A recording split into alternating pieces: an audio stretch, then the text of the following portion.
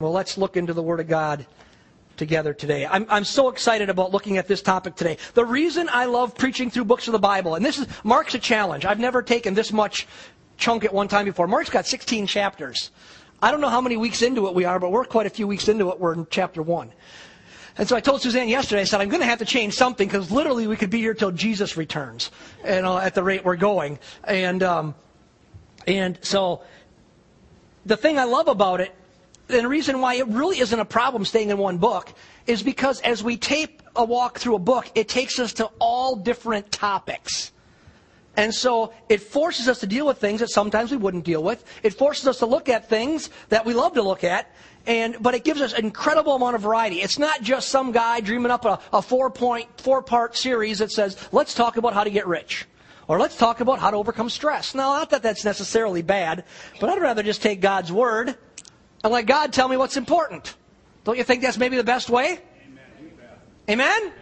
Amen. Are you awake out there today? Well, today we're going to read a pretty long section of Scripture and from the Gospel of Mark, as we've been doing this journey with Jesus through the Gospel of Mark. And here's what I want you to do as I'm getting ready to read it. I want you to pay attention as I read it to a theme that runs through this section. I want you just to pay attention. You can read along or you can just listen along. And I want you to pay attention to what is the one theme that runs through this entire section of the Gospel of Mark. So we're going to start in Mark chapter 1, verse 29. Read it all the way to chapter 2, verse 12. It says, and immediately, have you learned yet that the word immediately is over and over and over in the Gospel of Mark? Have you started noticing that? I think he's trying to say that some things are important.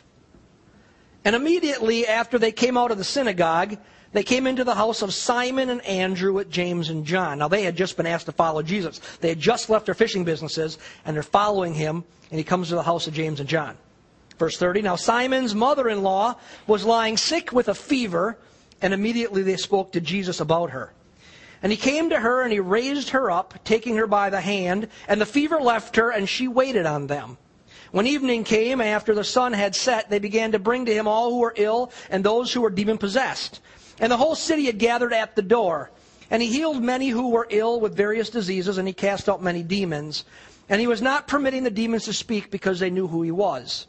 In the early morning, while it was still dark, Jesus got up, left the house, and went away to a secluded place, and he was praying there. Simon and his companions searched for him, and they found him, and they said to him, everyone is looking for you. And he said to them, let us go to somewhere else, to the towns nearby, so that I may preach there also, for that is what I came for. And he went into their synagogues throughout all Galilee, preaching and casting out demons. And a leper came to Jesus, beseeching him and falling on his knees before him and saying, if you are willing, you can make me clean. Moved with compassion, Jesus stretched out his hand and touched him and said to him, I am willing, be cleansed. And immediately the leprosy left him and he was cleansed. And he sternly warned him and immediately sent him away. And he said to him, see that you say nothing to anyone, but go show yourself to the priests and offer for your cleansing what Moses commanded as a testimony to them. But he went out and began to proclaim it freely and to spread the news around to such an extent that Jesus could no longer publicly enter a city, but stayed out in the unpopulated areas, and they were coming to him from everywhere. Chapter 2. When he had come back to Capernaum several days later, afterwards, it was heard that he was home.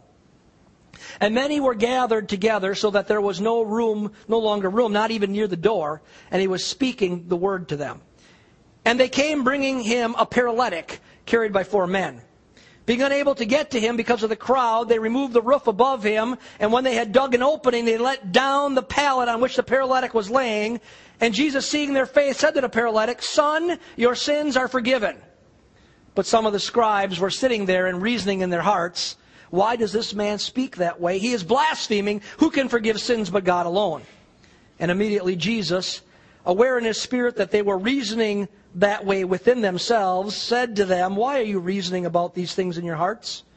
Which is easier to say to the paralytic, your sins are forgiven, or to say, get up and pick up your pallet and walk? But so that you may know that the Son of Man has authority on earth to forgive sins, he said to the paralytic, I say to you, get up, pick up your pallet, and go home. And he got up and immediately picked up the pallet and went out in the sight of everyone, so that they were all amazed and were glorifying God, saying, "We have never seen anything like this." Now, get my breath after reading that whole thing. There's a theme that runs through that entire section about just snapshots into the life of Jesus. What's the theme that runs through all that whole entire section? One thing, primarily. It was in every story. Healing. In every one of the stories and all the things we looked at, the one consistent theme in all of it was that Jesus was healing sick people. That Jesus took the time to heal people who were sick, from every kind of disease, from paralytics to whatever else might have been there. Jesus was healing people who were sick. And church, that's what I want us to look at today. I want us to think about healing. I want us to think about divine, miraculous healing that comes from God. Now, I've been a Christian. I was thinking about this. I've been a Christian now for just at 30 years. And for those 30 years, I can honestly say with all my heart, I got saved as just leaving high school. For those 30 years, I have honestly invested my energy every day of my life trying to walk with God. Trying to read this book and figure it out. Going to college and seminaries to learn more about God and figure out how God works and what He does and what He has to say to His church. And in those 30 years, I've heard a whole bunch of different sermons and comments and commentaries and teachings about divine healing. And if I take all those things and I kind of try to shake them all together and figure out what's been said over 30 years, I find that as I look at what people say about healing, what they say generally seems to fall into two pretty polarized camps, two pretty polarized or opposite viewpoints about this topic of healing. And I want to start by talking about those first before we look at the specifics from the text. The first extreme that I generally see in the church world is what I want to call hyperfaith. The hyperfaith teaching says something like this. It teaches that all sickness and disease is an assault from Satan. So the child of God should speak to the disease in faith, and the sick person will always be covered, will always be healed, will always recover, and that they're to take authority over Satan and his effects, and then they are to confess that they are healed. To confess it regardless of the reality. I don't have a cold, I don't have a cold, I don't have a cold, I am healed. And that's serious. That's the position. To confess what you believe to be the truth, regardless of reality. And if someone's not healed, and I've had to deal with the fallout of this numbers of times in my life, from people being damaged with a hyper view. If somebody's not healed, they're told that they either didn't have enough faith or they had sin in their life. And they're dismissed. Then there's another side, the other excess. And the other excess is what we would call, or theologians would call, cessationism. You ever hear the word cessationist? What's in the heart of the word? Cease. A cessationist is one who believes something ceased. You ever heard the teaching that says that miracles are not for today because the miracles stopped when the apostles, the big A apostles, the 12 who followed Jesus, died? Heard that teaching probably many times. They're cessationists. And this teaching says that sickness and disease are simply part of the human experience due to sin, which, by the way, is true. Sickness is the result of sin's influence in the world. But they go on to say that since all miracles ceased when the apostles died, which isn't true, Scripture doesn't say that at all, then there aren't miracles of healing anymore today. So the way you handle sickness is that people should simply accept sickness and know that Jesus is walking with them through their hard times, and He'll walk with them until they receive, you'll hear this, the ultimate healing, which is new life in heaven. So those are kind of the two extremes. Now here's our question today. Which view is correct? Which view is correct? That God will always heal somebody, and if you just have enough faith, or the healings aren't for today anymore? And I would say this. Neither view is correct. Neither. Both have some elements of truth in them. But neither is correct because neither is biblically balanced. I want to give you the Fox News version. Fair and balanced. Okay? Some of you like that, some of you hate that. But that's what we want to be, biblically balanced.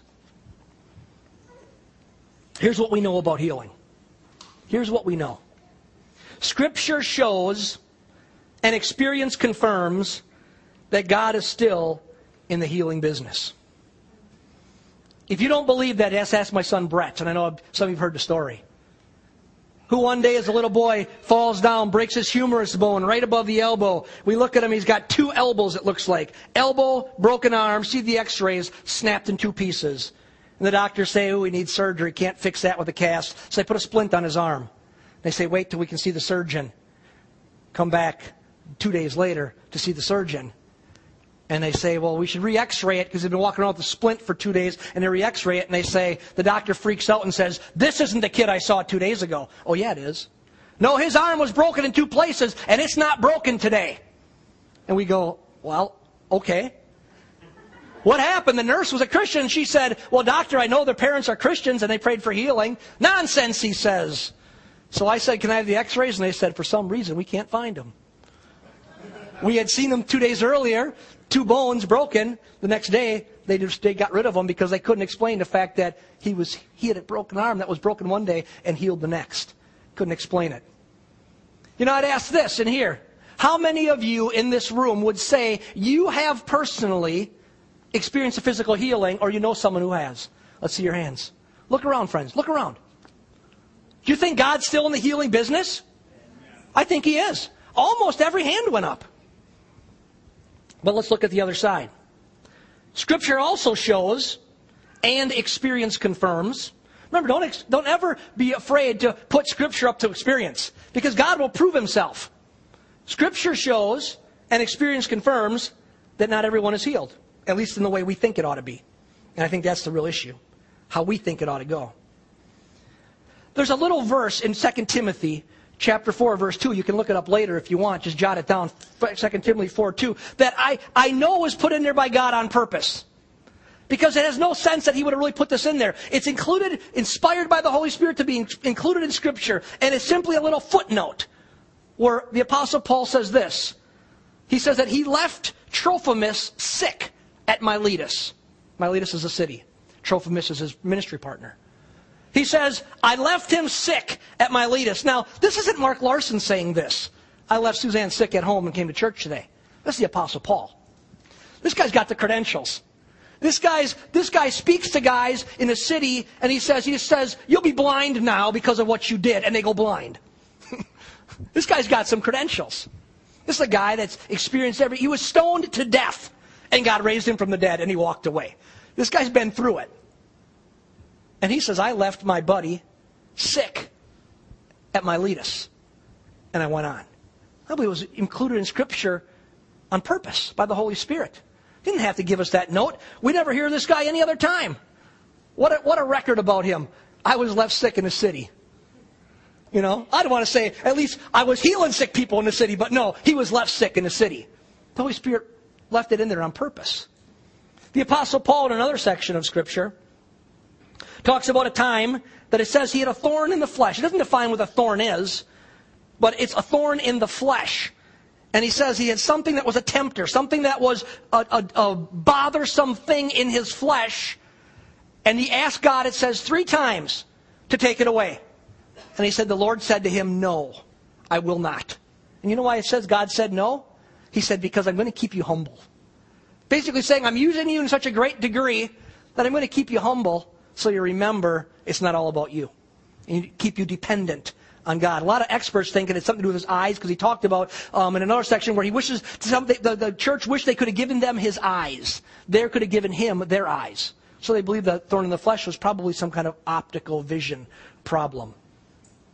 And he says that God said no. God had a purpose in saying no, though. See, we all know people who love the Lord or loved the Lord, who have been prayed for many times by men and women who love the Lord and have seen healings before, but that person isn't healed or hasn't been healed yet. So the question is, what's the truth about healing from the Scriptures? Well, from the text that we read today, the reason I read such a large section today, woven into those stories, I see some details that give us insight about healing. But I want you to understand before we look at the details, I don't fully claim to know how and why God heals. And I would say this. anyone who says they have it all figured out isn't being honest with themselves or other people. Because we see two sides. Anybody who says they have it all figured out, matter of fact, who's ever heard of Youngie Cho? Pastor of the largest church on the planet. Somebody's a God guy. Matter of fact, you know how we give money to Speed the Light? BGMC? Some of the first money ever given to BGMC in the history of BGMC, Boys and Girls Missionary, what do they call it now? Challenge, thank you, not crusade, challenge, was given to him to buy him a bicycle as a brand new pastor it was an unknown guy named Youngie Cho. They bought him a bike, and somebody's got world missions money. Pastors a church of over 1 million. And a great worldwide celebration in 2000 called Celebration 2000. Youngie Cho was talking about healing, and I heard him say this on tape. I wasn't there. He said, anybody who says they have healing figured out scares me. Now here's a guy whose entire ministry has been based on the miraculous. And he says, anybody who claims they have healing figured out scares me. Well, guess what? I think there's a lot of truth to that. So I'm not going to claim that we're going to somehow figure things out, but I think we're going to come to conclusions today that make us rest in the truth of Scripture. And I feel very confident in what God has to say about healing in Scripture. So let's come to some solid understanding about healing as we look at some of the things woven into the text today. Let's look at 3 things that we know for sure about healing. That'll set the course for how we heal. And we're going to end our service by then praying for people who need to be healed. First thing we understand from our text is that healing is tied to prayer. Healing is tied to prayer. God wants us to ask for healing. Turn your Bible to Mark chapter 1. We find verse 35 sandwiched in between 2 occurrences where Jesus healed many people. The verses just before is this big clump where Jesus heals people. Then we have verse 35, and then we have this big clump of where Jesus heals people. Well, I believe God put this text in there, verse 35, absolutely on purpose to teach us something. Look what it says in verse 35. After Jesus just healed a bunch of people, and he's going to heal a bunch of people the next day. It says in verse 35, and early in the morning, while it was still dark, Jesus got up. He left the house, and he went away to a secluded place, and he was praying there. It's not an accident that God put that in the middle of a bunch of stories about healing. One thing we see from all the scriptures, and we're going to look at some more in a minute, is that healing is tied to prayer. And I would say this is the key to healing. Having our vertical relationship, a relationship with God, healthy, being connected, so that we can follow the leading of the Holy Spirit. That's the key to it. So we can hear the voice of the Spirit clearly. We can know when the Spirit of God is saying what He wants to do, when He wants to distribute a gift of healing. Having a vertical relationship healthy, and then asking for healing is definitely a part of the picture. Hear this. Jesus was a man of prayer before He was a man of healing. Jesus was a man of prayer before He was a man of healing. Grab your Bibles and turn over to the book of James with me. Go to the place that's the best exhortation probably in the Scripture about how Christians ought to approach healing. Book of James, near the end of your New Testament, just before Peter, right after Hebrews. James chapter 5, the last chapter of the book. I'll give you a second to find it. Because if you don't have this one underlined or circled, you need to do it. Because it talks about healing in the church. Chapter 5, verse 13 says this, book of James. Is anyone among you suffering? Then he must pray. Is anyone cheerful? He's to sing praises. Is anyone among you sick? He's right into the church. He says sickness is going to exist in the church. Is that what he's saying right there? Is anybody sick? He accepts it as normal. Is anyone among you sick? Then he must call for the elders of the church, and they are to pray over him, anointing him with oil in the name of the Lord. Oil represents the Holy Spirit's presence. That's why we do it. And the prayer offered in faith will restore the one who is sick. And the Lord will raise him up, and if he has committed sins, they'll be forgiven. Therefore, confess your sins to one another and pray for one another so that you may be healed. The effective prayer of a righteous man can accomplish much. Elijah was a man with a nature like ours, and he prayed earnestly that it would not rain. It did not rain on earth for 3 years and 6 months. Then he prayed again, and the sky poured rain, and the earth produced its fruit. Notice something with me from the book of James here. 7 times Jesus uses the word pray or prayer in relationship to healing. And earlier in the book of James, in the 4th chapter, the 2nd verse, he says this, related to this. He says, you don't have what you want because you don't ask for it. You don't have because you don't ask. You see, for one to be healed, it starts by asking God for it. And the question is why? Why do we have to ask for it? I think there's a very simple explanation. It's because of this. Prayer, asking, reveals submission and dependence. That's what asking God for something does. If my kids have to come and ask me for something, it reveals that they understand that I have it and they don't, and it reveals dependence. It reveals submission. Prayer reveals an understanding that we can't do it, but God can. It puts things in a right relationship with God where He belongs, at the top of the pyramid. It says, God, we're coming to you. You're the only one who can. See, friends, you got to understand something about healing. And this is something, especially in the charismatic side of this church world continuum, that we need to get. God is the healer. Not the TV preacher. Not the pastor that you think is Mr. Wonderful. Not the traveling evangelist. That's not the healer. God is the healer. And we must go to Him for healing. Now, some would reason this way. They would say, well, if God knows everything, and we know that He does, and if He wants to heal me, well, then He can just heal me. Why should I possibly have to ask? The answer to that is simple. Because Scripture says you need to ask. Why? Because God said that you should ask. In the book of Luke, it's interesting, Jesus, by the Spirit, teaches a thing that's included by the Spirit in the Scriptures, includes a parable that He teaches that we title the persistent widow. And in that parable, there's one objective to the entire teaching. He says this at the end, I'm trying to teach you that when you pray, you need to pray and keep on praying and don't give up. It's a story about a widow who couldn't find justice, and she kept going to a judge and asking for justice, and he kept ignoring her. And finally it says this, he got so tired of her that he gave her what she wanted. And he said, how much more if you ask God, won't He give you what you want? But you must ask and keep on asking. Scripture says that we need to pray. We need to ask. Healing is tied to prayer. Friends, when you ask in prayer, hear me today, it creates the opportunity for the Holy Spirit to give the gift of healing in response to our asking in faith. That's why we ask. We put things in the right order. God, you're the only one. And then He creates an opportunity as we ask for the Holy Spirit to then distribute a gift of healing into that situation as we ask in faith. So we ask. We pray for healing. That's the first thing. Second thing is this. We ask. But second thing about healing that we know for sure is this. That healing is tied to the nature of God. Go back to the book of Mark. The long section that we read. Mark chapter 1. Verses 40 and 41, also included by the Lord on purpose. It says, and the leper came to Jesus. You know what a leper is? Somebody with leprosy?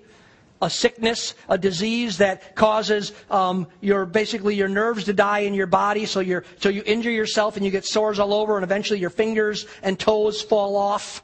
You feel no pain, so you get cut and not know it, and eventually you just basically rot on your skeleton. It's horrible.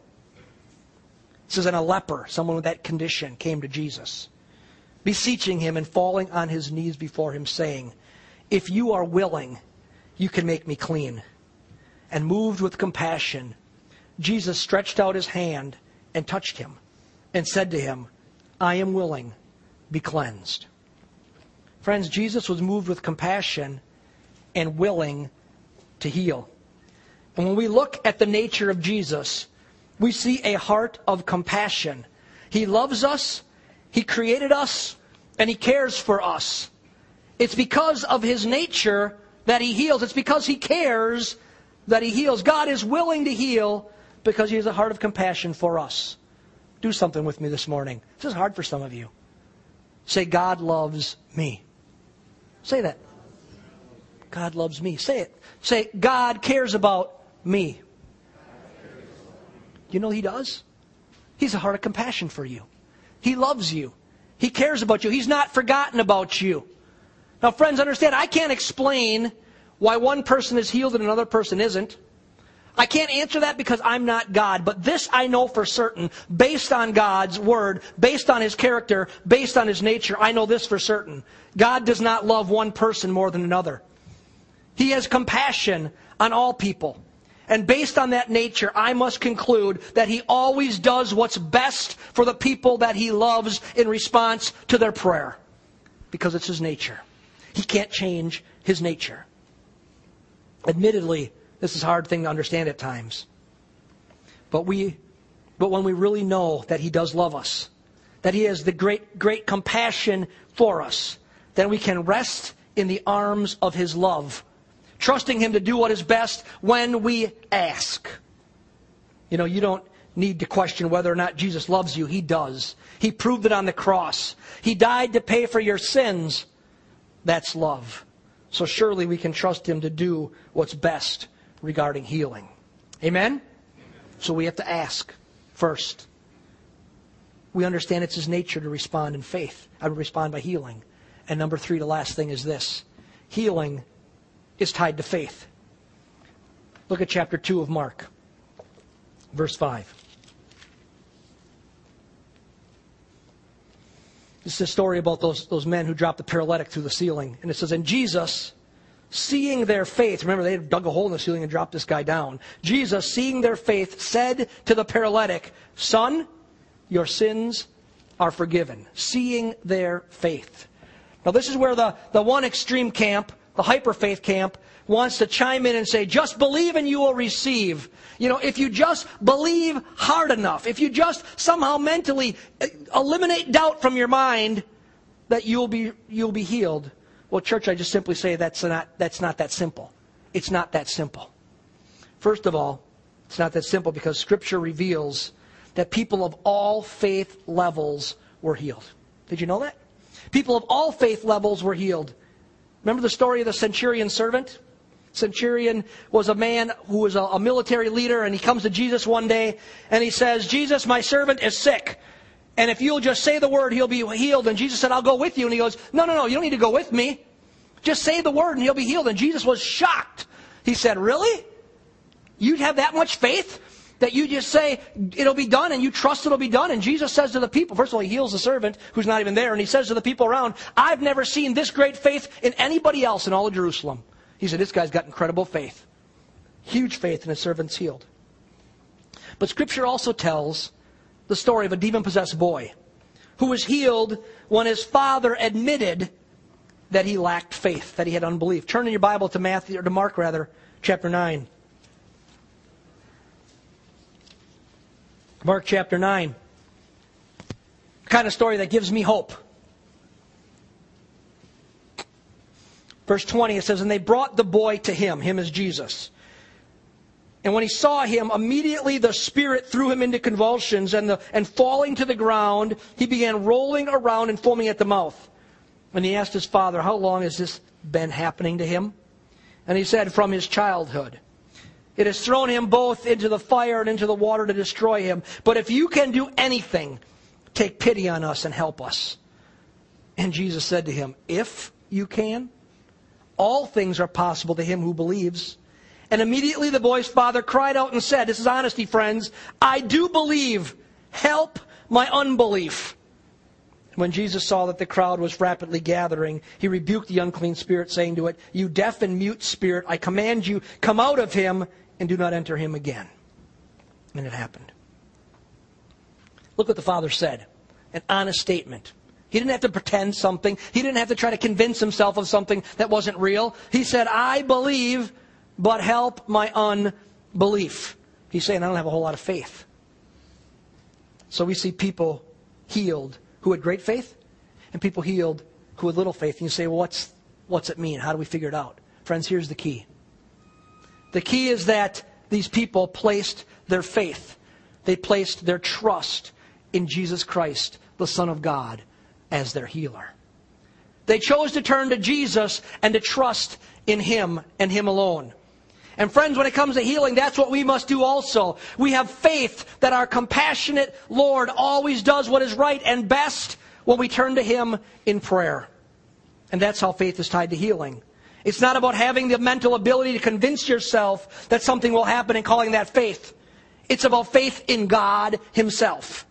It's a trust, it's a dependence on Him, knowing that I can 100% put my life into His hands. And as I ask Him to do something, I know He will respond in the best possible way. It's knowing and trusting the Lord and believing that when He hears me when I pray, He always hears me when I pray, and He will always answer in the best way. That's faith in God. You see, the 4 men in the story who dropped the guy through the roof revealed where their faith lied.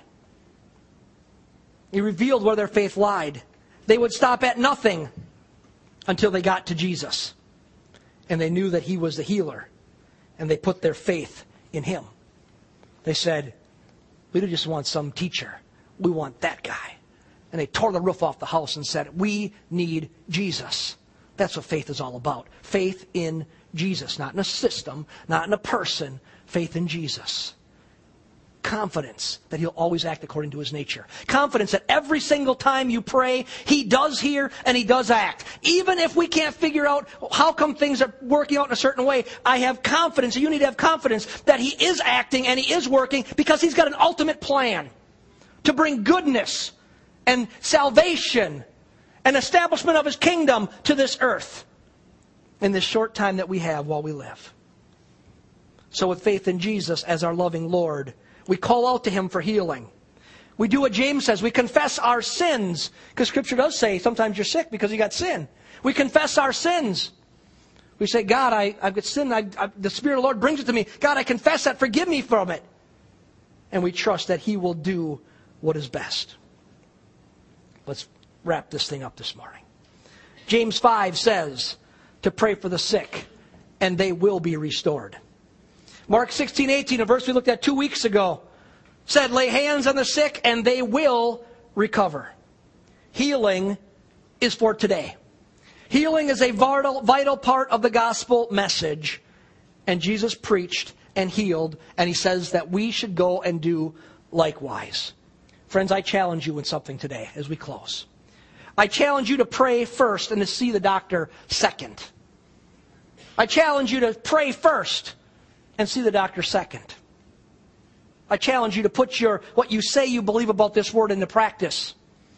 I challenge you to pray for your sick friends, to pray for your sick neighbors, pray for your sick coworkers. And I'm not just say, oh, I'm praying for you. I'm saying that you say to them, can I pray for you and with you? When they say yes, and you grab them by the hands, and you say, oh God, in the name, that's what Jesus said in Mark 16. We pray in His name. In the name of Jesus Christ, the Son of God. I ask you, God, to heal my friend. God, you're a compassionate God, and I know when we pray, you hear me, and I know you're a healer, and I pray in Jesus' name, God, touch my brother, touch my sister, touch my friend, touch my coworker, and bring healing into their body and into their life. And friends, I promise you something. God will respond to that kind of obedient faith. And people will be healed. People will be healed. You know why He heals people? It's not just take away pain. It's compassion. He does do that. But you know why He heals people? It says He calls healing attesting miracles. In other words, things that attest to or prove or validate the gospel message. He loves to heal because then people understand that He really is who He says He is. He's the Son of God, Jesus Christ. Jesus, the Messiah, the promised one, the Son of God. And He validates it as His heart of compassion comes and heals people in response to our prayers. I know God responds to that kind of prayer, obedience, and faith. Do you need a healing today? Do you need a healing today? Friends, God is still in the healing business.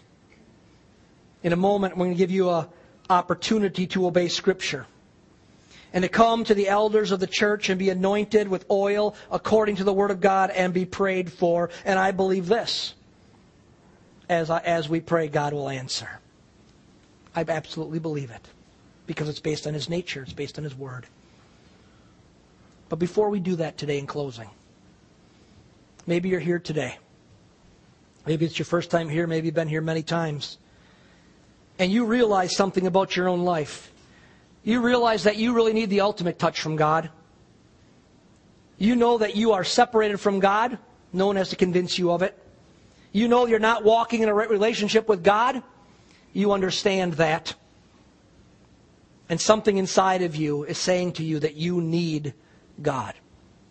Friends, you know what that is? That's the Holy Spirit. The Holy Spirit within you, God's Spirit, is calling out to your spirit and saying, I want you. And I want to give you a chance to respond to that this morning. Would you just bow your head with me this morning in prayer?